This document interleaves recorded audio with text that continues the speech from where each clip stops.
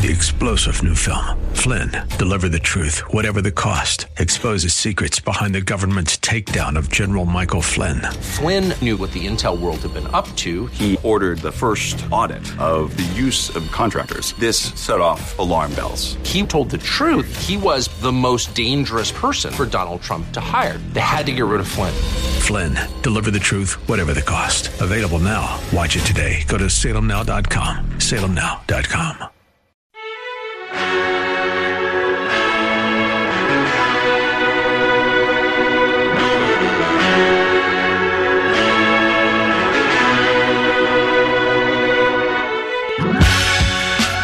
Welcome to the Bullington Capital Report, hosted by Bill Bullington. For the next hour, you'll receive information on current market conditions and trends that could affect your financial future.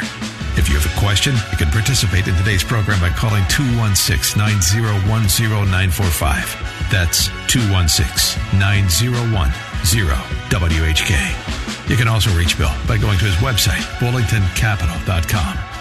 And now, here's Bill Bullington. Well, welcome back. Yeah, it's been very interesting. I hope everybody had a really happy new year. I've got Mike Seeger in the office here with me to do today's show. Welcome back to the show, Mike. Yep, thanks for having me. No problem. And Mike's actually the producer now of the Look Out for the Bull website, so we'll be talking about that in much more detail later in today's show. If you have a question for us, feel free to call 216-901-0945, 216-901-0945.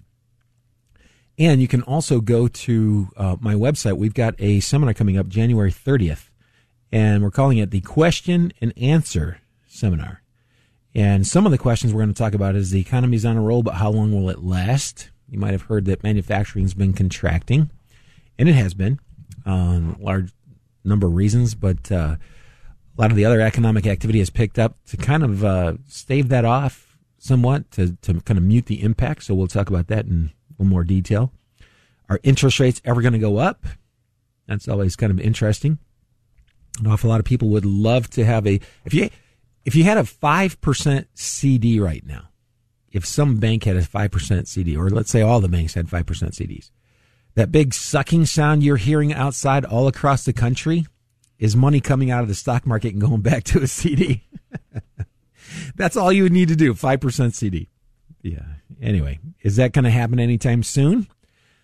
We don't think so, and I'll talk to you about why and what you may be able to do about it. We're going to look at various dividend income, equity income strategies that you might be able to use in the meantime.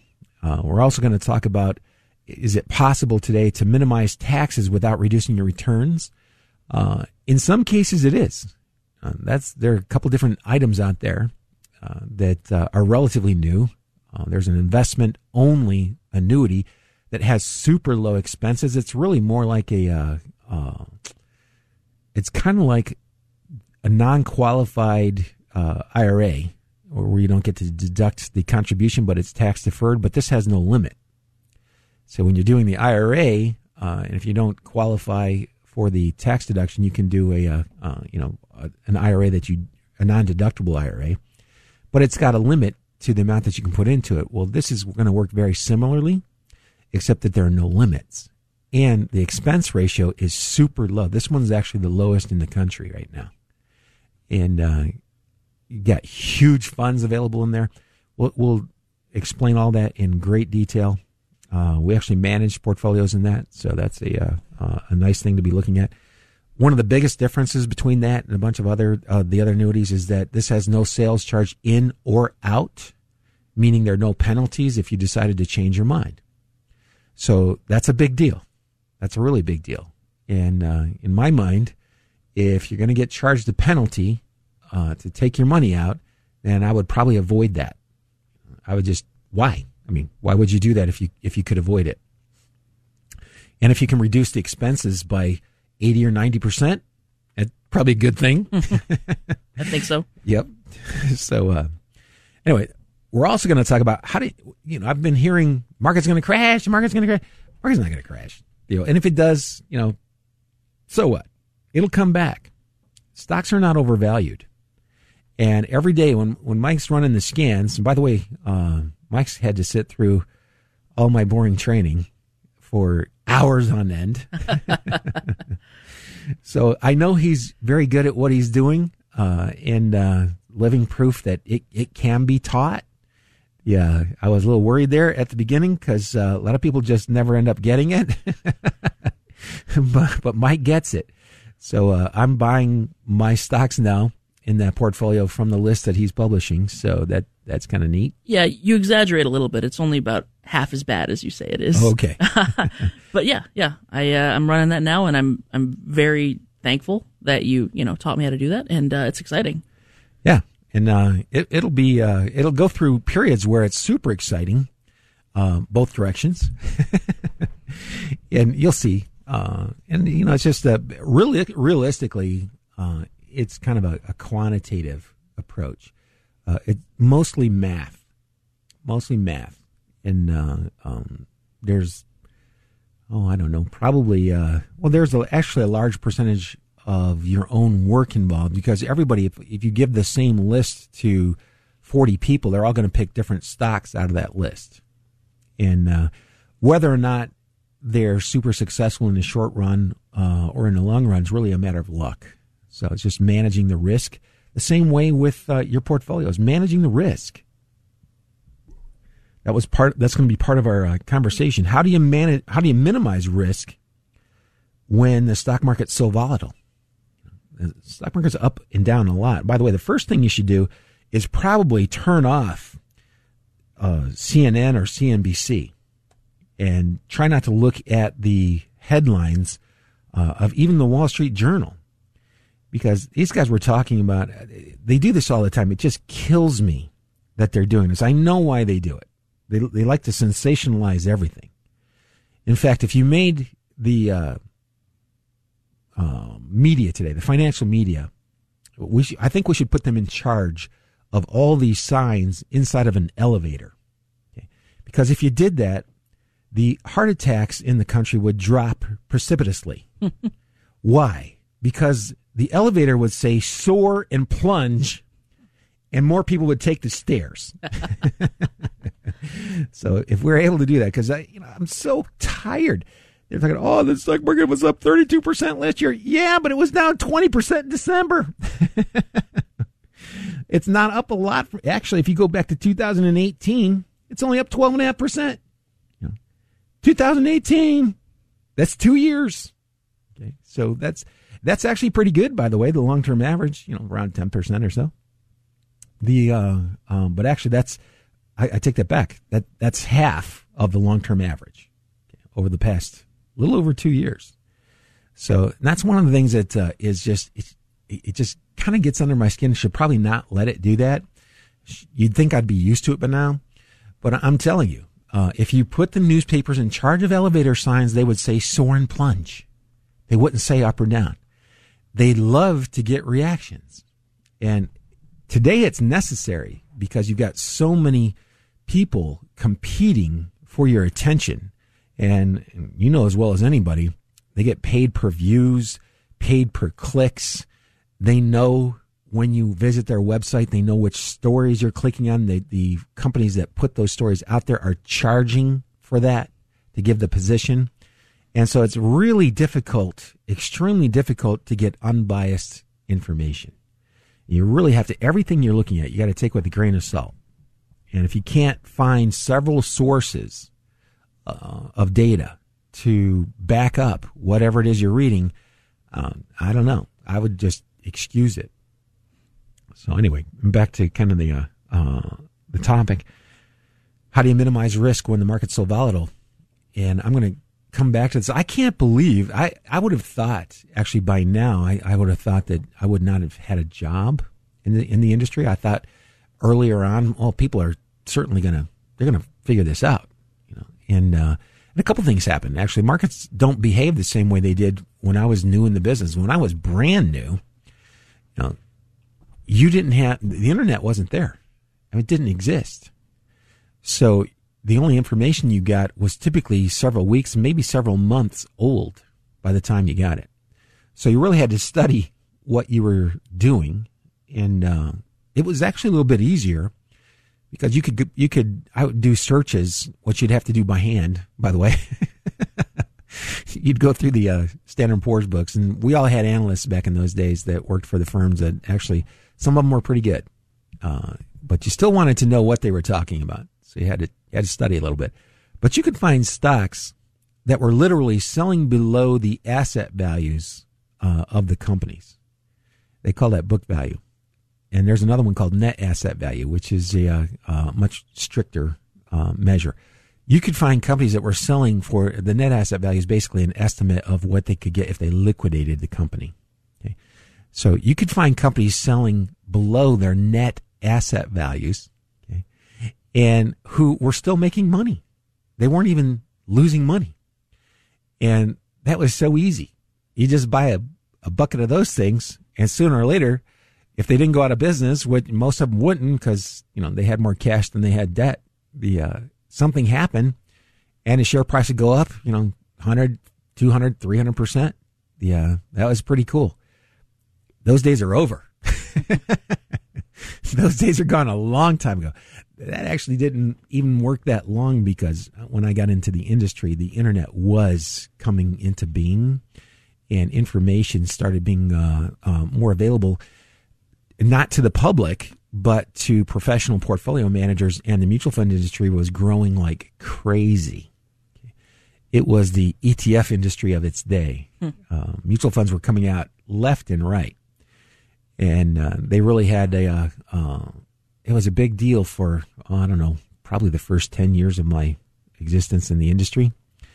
And then they started coming out with exchange-traded funds who have much lower expense ratios and are clearly defined as to what they do. They're very clearly defined. Those are the two biggest differences. An actively managed fund is something that where a stock picker is going to go out and select stocks that they think have the most potential.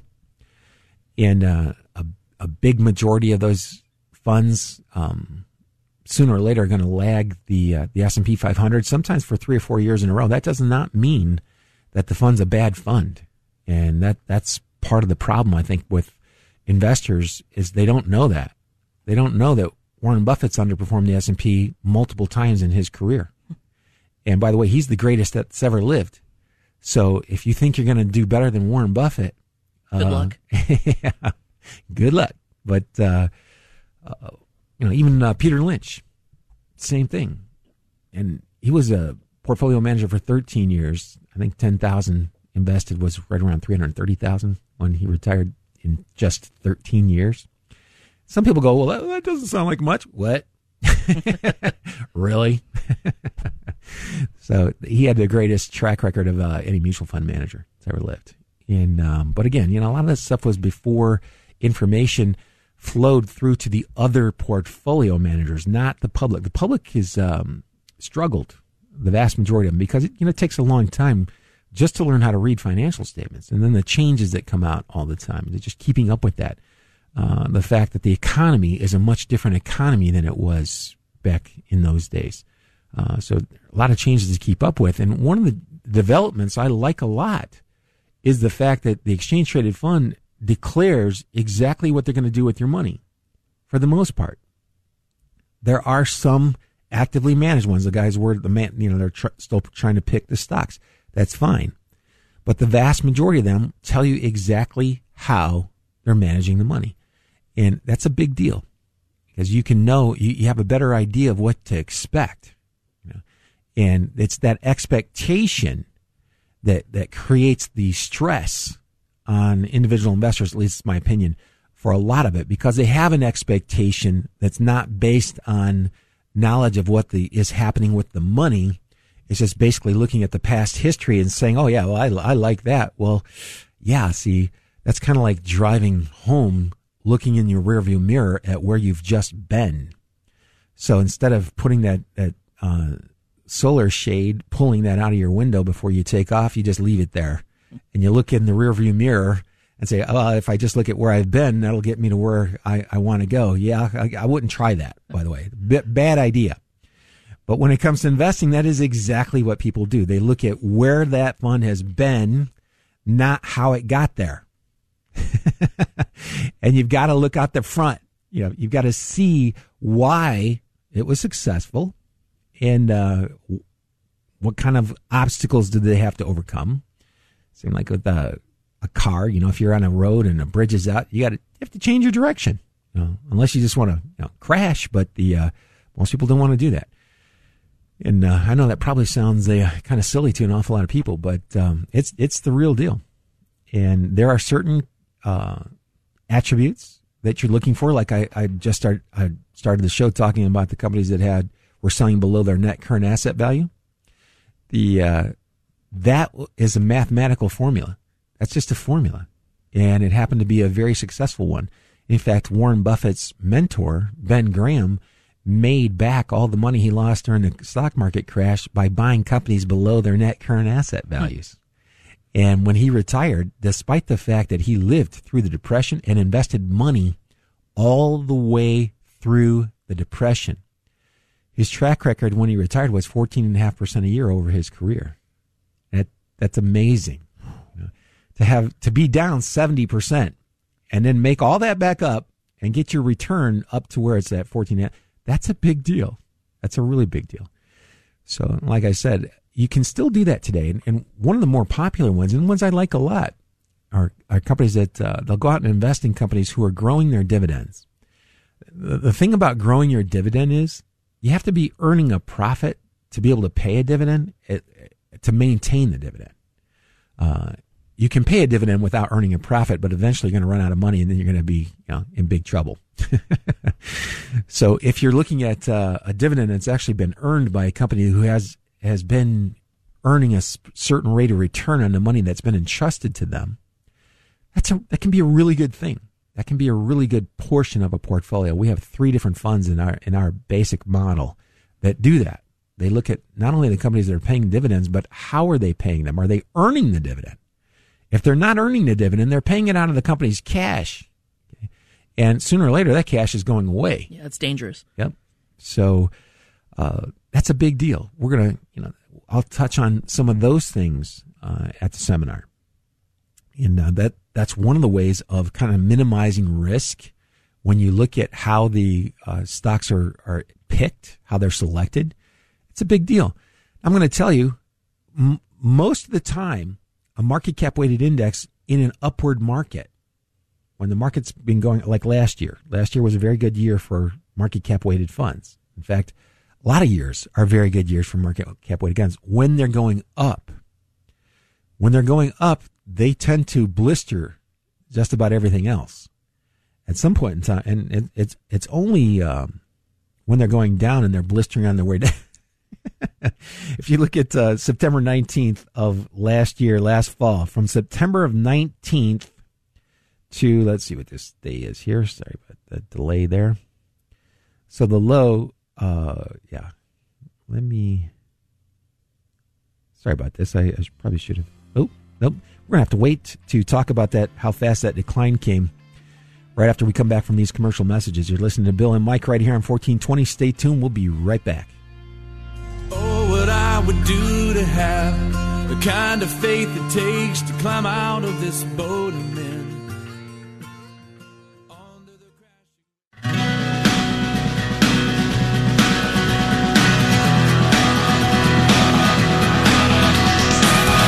Into marvelous light, I'm running. And we're back listening to Bill Bullington and Mike Seeger right here on 1420 The Answer. We're at this station every week from 11 to noon. You can also find this show on 955 The Fish's podcast, or you can go to my website if you wanted to download it. That's bullingtoncapital.com. And if you wanted to sign up for that seminar we have coming up, it is January 30th. It's at the Corporate College. It's right over off of Richmond Road in Warrensville Heights, right near Beechwood. It's a lot of fun. And we're going to be talking about... we're going to be doing questions and answers. And we're going to take a few minutes to talk about several topics: how to save money on taxes, what kinds of things you can do to try to get more income out of your portfolios without increasing your risk too much. We're going to talk about how strong the economy is or how weak it might be. And I always like to talk about developments that are happening that are going to push the economy forward. And there are just so many of them. I mean, I think it's probably appropriate that it's now 2020. It kind of reminds me of, the Roaring '20s. Because if you look back to that period, we just gotten out of World War I. But there were so many technologies that were really taking off. They had heavy equipment. Trains, by the way, had been around since the mid-1800s. But a lot of developments in the trains made them a lot more efficient. At the same time, you had the Industrial Revolution. Henry Ford started rolling off Model A's, and they were really cooking in the 1920s, and everybody else was copying that, trying to get that going. There was this little invention you may have heard of called radio that was also across the country and rolling out across the country. It was the internet of its day, and that created an awful lot of economic growth. And so you go back and you look at that time period and you go, wow, things were just really moving quickly. Now, it ended up where the stock market got overvalued. The economy slowed down. They used to be allowed to buy stock like you would buy a house. You would put 10% down, and you could borrow 90% from your brokerage firm. They don't allow that anymore. I have a couple guesses why. Yeah, that would be bad. Could you imagine? And by the way, the one-day correction, the crash of 1929 was only 11%. But when you're 10%, when you only have 10% equity, not only did you lose all your money, you owe 10% more than you had invested. So the chances of that happening again are nearly zero. The SEC didn't exist. The FDIC didn't exist. A bank could call your mortgage, and you had 30 days to come up with the money to pay your house off, or they would take it back from you. So there are just so many things, because that's exactly, whenever I bring this up, and this is kind of funny. To be a financial advisor, here's what you're asking for. You're going to bring up something that's a positive, and you're going to get probably half the people that you talk to that will throw every negative they can possibly think of, hoping that you'll be able to defend it and tell them why that's not going to happen. And that's exactly what it's like to be a financial advisor. I'm surprised more of them, don't have severe anxiety issues. But I'm sure a lot of them do. I know they do, actually. But sometimes I'm one of them. But the reality is, the economy is so strong right now, and there's so many different ways that it's growing. And I'm going to have to take a phone call, right? I've got a Matt. Matt, you're on the Bullington Capital Report. Hey, Bill. How you doing? Good. How are you? Good. Happy New Year. Thanks. You too. So I kind of just wanted to ask you, you're talking about the Roaring '20s, and I'm a student of history, and I love following all that kind of stuff. I started investing back in the '90s, and I went through the whole .com boom when you could throw a dart at the stock pages and you could make money. I watched the whole housing, bubble burst, the banking bubble burst. Yep. And, then things with commodities. And obviously, I understand things are, they're cyclical. There's different reasons things go up and down. But I guess my question is, because I know that the problems in the banking industry can kind of be core with any problem with investing. Do you feel like since 2007 and 2008 that they've kind of, and I've heard that they're kind of loosening up on their regulations, but do you feel like overall that something like that is not going to happen again? Like, even though they might get a little bit loose with some things, that they've really kind of managed what's going to happen with anything with the banking again? And well, I think they're doing a much better job of managing that than they did before. It'll never be perfect, and that's actually a natural part of the cycle.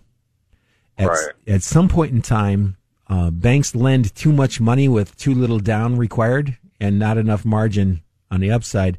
And where we get in trouble is when they lighten up on the restrictions of who they'll lend the money to. So if you're lending money to people who can't pay it back, that's a problem. Oh, they're probably giving money to homeless people back then. Yeah, right. I mean, you had, they called them liar loans You know, you'd call up the loan company that was online, and the person answering their phone was, you do make $70,000 a year, don't you? And people would go, well, no. And they say, let me say that again.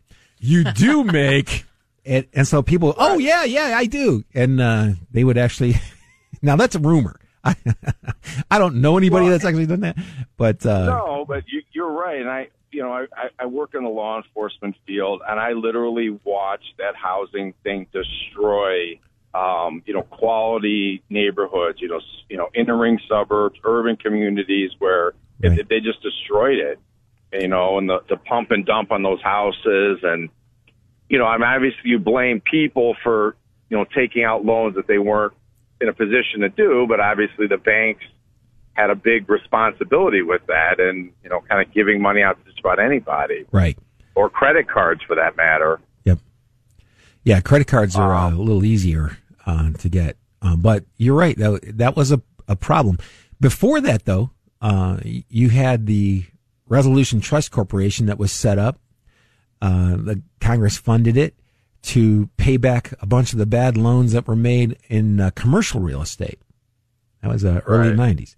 And what's wild is the number relative to the size of the economy at that time was actually larger. The losses were larger as a percentage of GDP than the 2006 bubble that burst that was in housing. The reason 2006 through 2009 was so difficult is because it might take 10 to 15 times the amount of paperwork to lose money on housing than it did on a commercial building.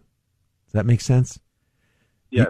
Yes. Yep. So that was one of the other bad occurrences that happened. Even though the losses were smaller as a percentage of GDP, you had mountains of paperwork that people had to wade through to get that all fixed. And by the way, the thing that the Fed did in order to get us out of that mess, they forgave a lot of those loans. They printed up money. They rebuilt the financial system, and they got us back on track eventually. The net result of all that stuff is inflation. I don't know about you, but they're building houses all over the place, and starting costs $140 a square foot on your property. Right. That's crazy. I mean, but that's the way it is, and housing's still going pretty good. But my point is, the natural result of doing all this stuff is inflation, and that's why it's so important, especially today, to have a well-balanced portfolio, because a bond portfolio is not going to keep up with inflation, especially when you start taxing it. You add inflation and taxes together, and those CDs that people have are losing money every year. They're becoming worth less and less, even after the interest that they get, because the purchasing power goes away. So that right. I mean, I remember getting CDs back in the 90s where I was paying 5%, and then talking to people back in the late 70s and 80s when interest rates were up, and you could get CDs, I believe, up to like 10, 12% for... Some of them were 15 for 20 years. Wow. Yeah. Right. That's nuts. And so I guess kind of obviously watching, the stock market be artificially inflated in the late 90s, the housing market being artificially inflated, do you feel like things have kind of settled where growth is kind of back to the norm, or do you see another bubble on the horizon with stuff? Well, right now, if you look at, and there's a good way of kind of measuring how far away the market is from what would be considered to be normal. That's always shifting a little bit, by the way. But so if you look at price to sales ratios and you look at average profit margins, that's something I'll probably touch a little bit on in the seminar. It kind of gets pretty deep in the weeds, and I end up losing a lot of people. But if you look at where it is right now, it's right around normal. It's right around normal. So that's why I'm excited about the opportunities today. We're kind of similar to where we were in 1996. That led to 3 years of super growth. I hope that doesn't happen again. I hope we don't have 3 or 4 years back to back of 30% growth in the stock market, because the market's going to be overpriced and everybody is going to want in at the wrong time. Yeah. So I'm hoping that doesn't come back. And it doesn't look... Every time you make those mistakes, by the way, and especially in America, any country in the world that's got some relatively intelligent people in it, they look at the mistakes and then they say, you know what, maybe we shouldn't do that again. Right. Or maybe next time we'll try something different. And so we learn by experience. And experience is a great teacher, but I'm always happier when it's somebody else's experience that I'm learning from than having to go through that's that. the problem. Right. The problem, though, is people say, well, next time will be different. Next time. But I do truly feel like it seems like things have settled and, like, growth is normal. Like, inflation grows at a normal rate. Interest rates are growing at a normal rate, which is what I think most people are willing to accept. Yeah. Yeah, I agree with you. It's much more, everything is close to normal right now, which is good. That's awesome. Especially when you still have GDP growth. That's excellent. Especially when you have other industries that are brand new. This whole 5G thing, everybody thinks it's just your phone and your cable. It was built for driverless cars. That's what the technology was intended for. Then they realized that if they put the network all the way out across the country, that you can do what I do. I watch YouTube television. I have a cable subscription, but it only does internet. And so I pay Google $50 a month for YouTube television. I got more channels than I can ever watch. Unlimited DVR time. They'll copy anything. There are tons of movies on there that are free. So my total expenses on my cable bill are relatively small. They're under $100 a month. And I have better services than a lot of people who are paying 2 or 3 times what I'm paying. Now, well, and that's something I know I'm dealing with. And that's an industry I see where I wonder if they're going to be phased out, the cable industry. Oh, well, what'll happen is, and they're trying to make the transition, they're going to transition over to 5G. They'll still provide services. They're just going to provide it wirelessly instead of having to have all that fiber optic running to your house. It'll actually, in the long run, it'll be better for them. It'll be more cost effective. It's a little bit easier to repair because the networks are these transceivers are incredibly small. The big money is spent on the development, research and development costs. The actual manufacturing of them is not very expensive. So they can roll those out pretty quickly once they've captured back the cost of developing the technology. It's cool. And from what I understand, the chips are reprogrammable. So instead of having to put new antennas, new transceivers up, I don't know if you ever see the cell phone towers, they got all this stuff stapled on them. Every time the technology improves, they got to go out to those towers and add the extra stuff on there. By the way, don't try to use your cell phone near Rockside Road on 77 because it's going out. Good to know. Yeah. Well, I'm going to excuse myself, Bill, but it's always good to listen to your radio station. Oh, so thanks for calling, Matt. New Year. Thanks. Okay, you too. Bye-bye. Yeah, so I guess we're coming close to a commercial break here, and then when we come back, we'll talk a little bit about the last scan that Mike sent out for the Look Out for the Bull website and some of the stocks that are showing up there, because it's interesting. But yeah, what he was talking about, things are really close to normal. Extremely close to normal. That makes me feel great, especially when you have a lot of things happening that are should lead to further growth. That the 5G thing is not just computers. It's everything. It's toys. It's those ring things where you see the guy looking on his phone and looking out at his house. Well, that enables you to do that with literally almost no lag. It just goes so far. Artificial intelligence. They're going to be listening to you. See, that's kind of wild. They're doing it now, but you're going to feel like they're reading your mind, but you won't realize that it was because you were talking about something to somebody in your house. It happens a little bit now, but it's going to get bigger. Yeah, it's going to get bigger. So actually, this might be a Shark Tank thing. Let's build a room or just a little structure that you could set up. Maybe you could unfold it. It's like a box that you can get inside in your house and talk that blocks all the signals so that you can talk to somebody. I'm not sure that would be a big seller, but anyway, I hear the music. That means we've got to take a real quick commercial break. You're listening to Bill Bullington and Mike Seeger right here on 1420. Stay tuned because we'll be right back.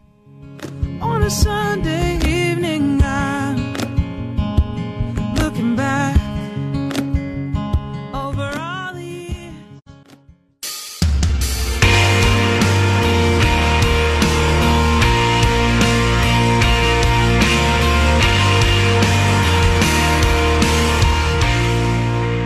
And we're back here with Mike Seeger and Bill Bullington. We're here every Saturday morning, at least I am.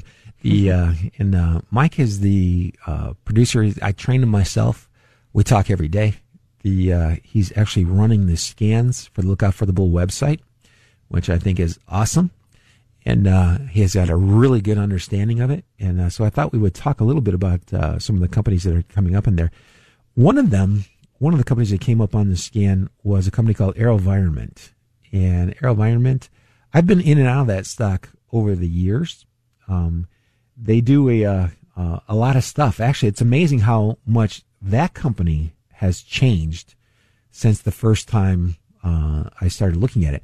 In fact, if I'm not mistaken, I think that they had charging systems for lithium-ion batteries. That was a part of the business, and I think that might have gotten spun off. Interesting, because today they're all about drones, right? Yep. Yeah. And so they do almost exclusively that stuff. So I could be wrong because I've been doing this for so long. Sometimes it's just that's the way it goes. But, yeah, they do mostly drones. If you want to go to their website, avinc.com, it's going to be called AeroVironment. And the only reason I bring this up is because it has a classic-looking breakout on its chart. It's classic. It's selling at 4 times revenues. That's not cheap. That's not cheap at all.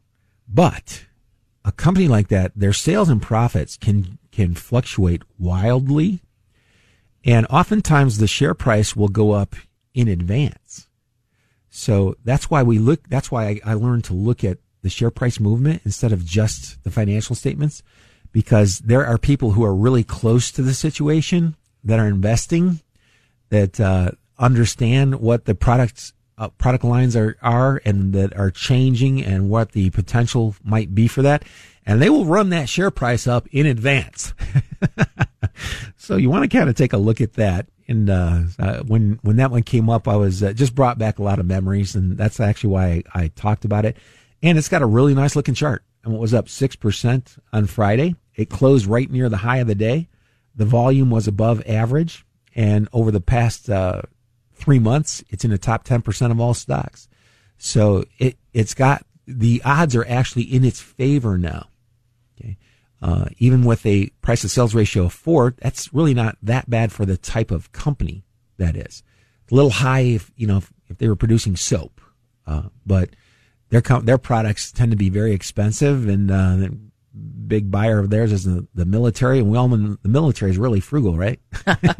No, I'm just kidding. But I'm sure the buyers do as good a job as they possibly can there. But so anyway, if you wanted to check that out, the stock symbol is AVAV, and that would be one of the recommendations that comes out on the list that you're running every day.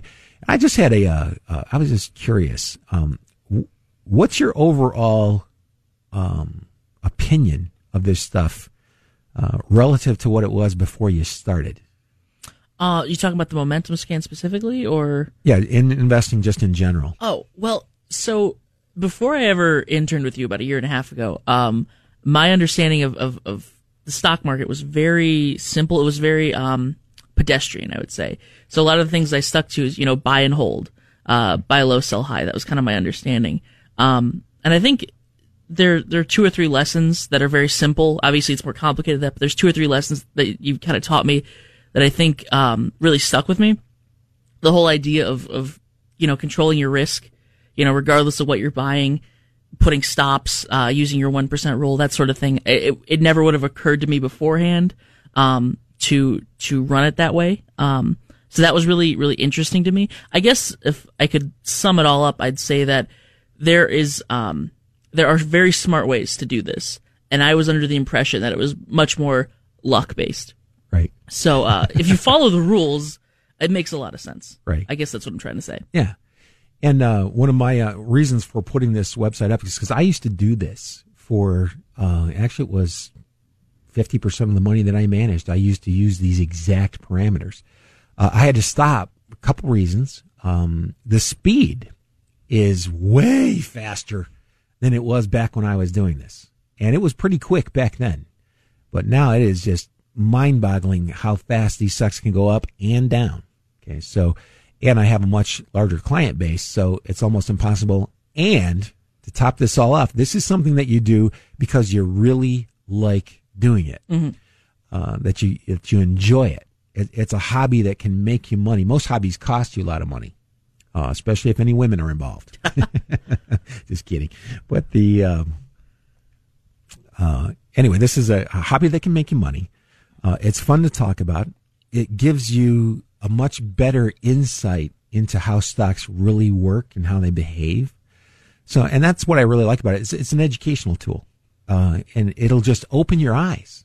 And then when you start listening to some of the other things that I'm saying, like having a plan, every ETF, the prospectus is its plan. They're telling you what its plan is ahead of time. So if you understand and can recognize those characteristics, say like profitability, that's always a good thing. Yeah, you go, oh, okay, I get that. And you become comfortable with your investments. And comfort is kind of a key. You need to be comfortable with what you're doing, but only if you want to be successful. Mm-hmm. If you want to be, if you want to join the average investor, who, by the way, over the past 20 years, while the S&P's averaged, about almost 8% a year, they've averaged under 2. Oof. Okay. If you want to do better than that, I do. Yeah. Then it's really a good thing to understand all this stuff. And one last thing I did want to touch on. It's kind of like that 1% rule when you're buying, as your account grows, the a percentage that you're going to invest is going to be larger because the account's bigger. Mm-hmm. Okay? As you count, when you go through a losing period, your next transaction is actually going to be a little bit smaller because it's based on the account size, not on a dollar amount. Right, it's that percentage. Yes, that is a huge deal. That has an enormous impact on how well you're going to do. And again, we'll talk about that at that seminar that's coming up. And I'll talk about this all the time. It's kind of like working with my dad. My dad was a carpenter, and we did a lot of remodeling. And I was always amazed that we could go into these old neighborhoods around Cleveland, been built in the early 1900s, and we could take a house and we could make it look brand new. And what really cracked me up is when the house would be leaning. The house is leaning, but if you put the siding on straight and level, and then you adjust the windows, put new windows in the house, you actually have to shim them up. You're putting those straight, so the house actually looks straight. You can fix a leaning house and make it look straight. So that kind of stuff, I just thought it was magic. We go in and you put new drywall in. You have to tear out all that old lath, but that stuff. You know what lath is? There's strips of wood, and then you used to put plaster on top of it. They didn't have drywall back in those really early days. Nasty. But we would tear that out, put up the new stuff, get it taped, painted, and the house just looked brand new. So I was always amazed by that. So that also is in my blood. I love my favorite television channel, HDTV. Yeah, and I was so thankful when YouTube television added that. So I was missing it from before. But now all these television stations are going to be streaming. So anyway, what was interesting, I just ran the scan myself, and I'm looking at some of the other names. Some of these I already own because they've been coming up, and that's what you'll find as well. Stock will show up several times. Yeah, a couple of them showed up in the past 2 or 3 days. I know Trepanion was one of them. Right. Trepanion, by the way, is I only know this because I've been looking it up. They do insurance for pets. Interesting. Yep. So I was like, people love their pets. Mm-hmm. I mean, they really love their pets. I get it. But I thought it was kind of interesting. Now, and this is one where the Trupanion, reason I haven't owned it actually, is that the average price to sales ratio for an insurance company is typically between 1 and 1.5. Okay. Its price to sales ratio is 2.46. So I'm not all that enthused to be paying a much higher price for it. Although, it'll probably go up and double now because I said that. And that's the other thing that you'll learn is to develop a sense of humor. You'll be laughing at yourself mostly. That's hard for some people to learn how to do, but if you stick with it long enough, you'll have no choice. That's just kind of how that whole thing works. But anyway, so if you'd like to come, and I'll actually be showing the website and going through that stuff at that question and answer seminar, because I think it's a really good thing to do. And like I said, there are funds that are doing stuff that is, you're splitting hairs. They're very similar. If this kind of stuff sounds good to you, you're young, you want a momentum. That's what they typically refer to it as, momentum investment model. There's several out there, and they're very good. And the chances of you actually beating them are pretty remote. The chances of me beating them, pretty remote. I only do it because I like doing it. And I've got a very small percentage of my money in there. It's probably large to a lot of people, but it's a small percentage of my total. So, that's a big deal. Now that I hear the music, I guess they're kicking us out of here. Hey, Mike, thanks for coming. Again, Mike Seeger, the editor of Look Out for the Bull, and I'm Bill Bullington, president of Bullington Capital Management. Thanks for listening today. Have a good week, good investing, and good luck.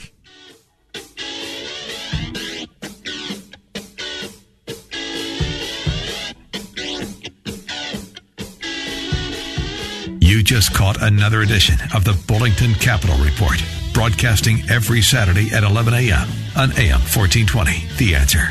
If you have a question and you'd like to speak to Bill personally, you can call him at 330-664-0700. That's 330-664-0700. Or online at bullingtoncapital.com. That's bullingtoncapital.com.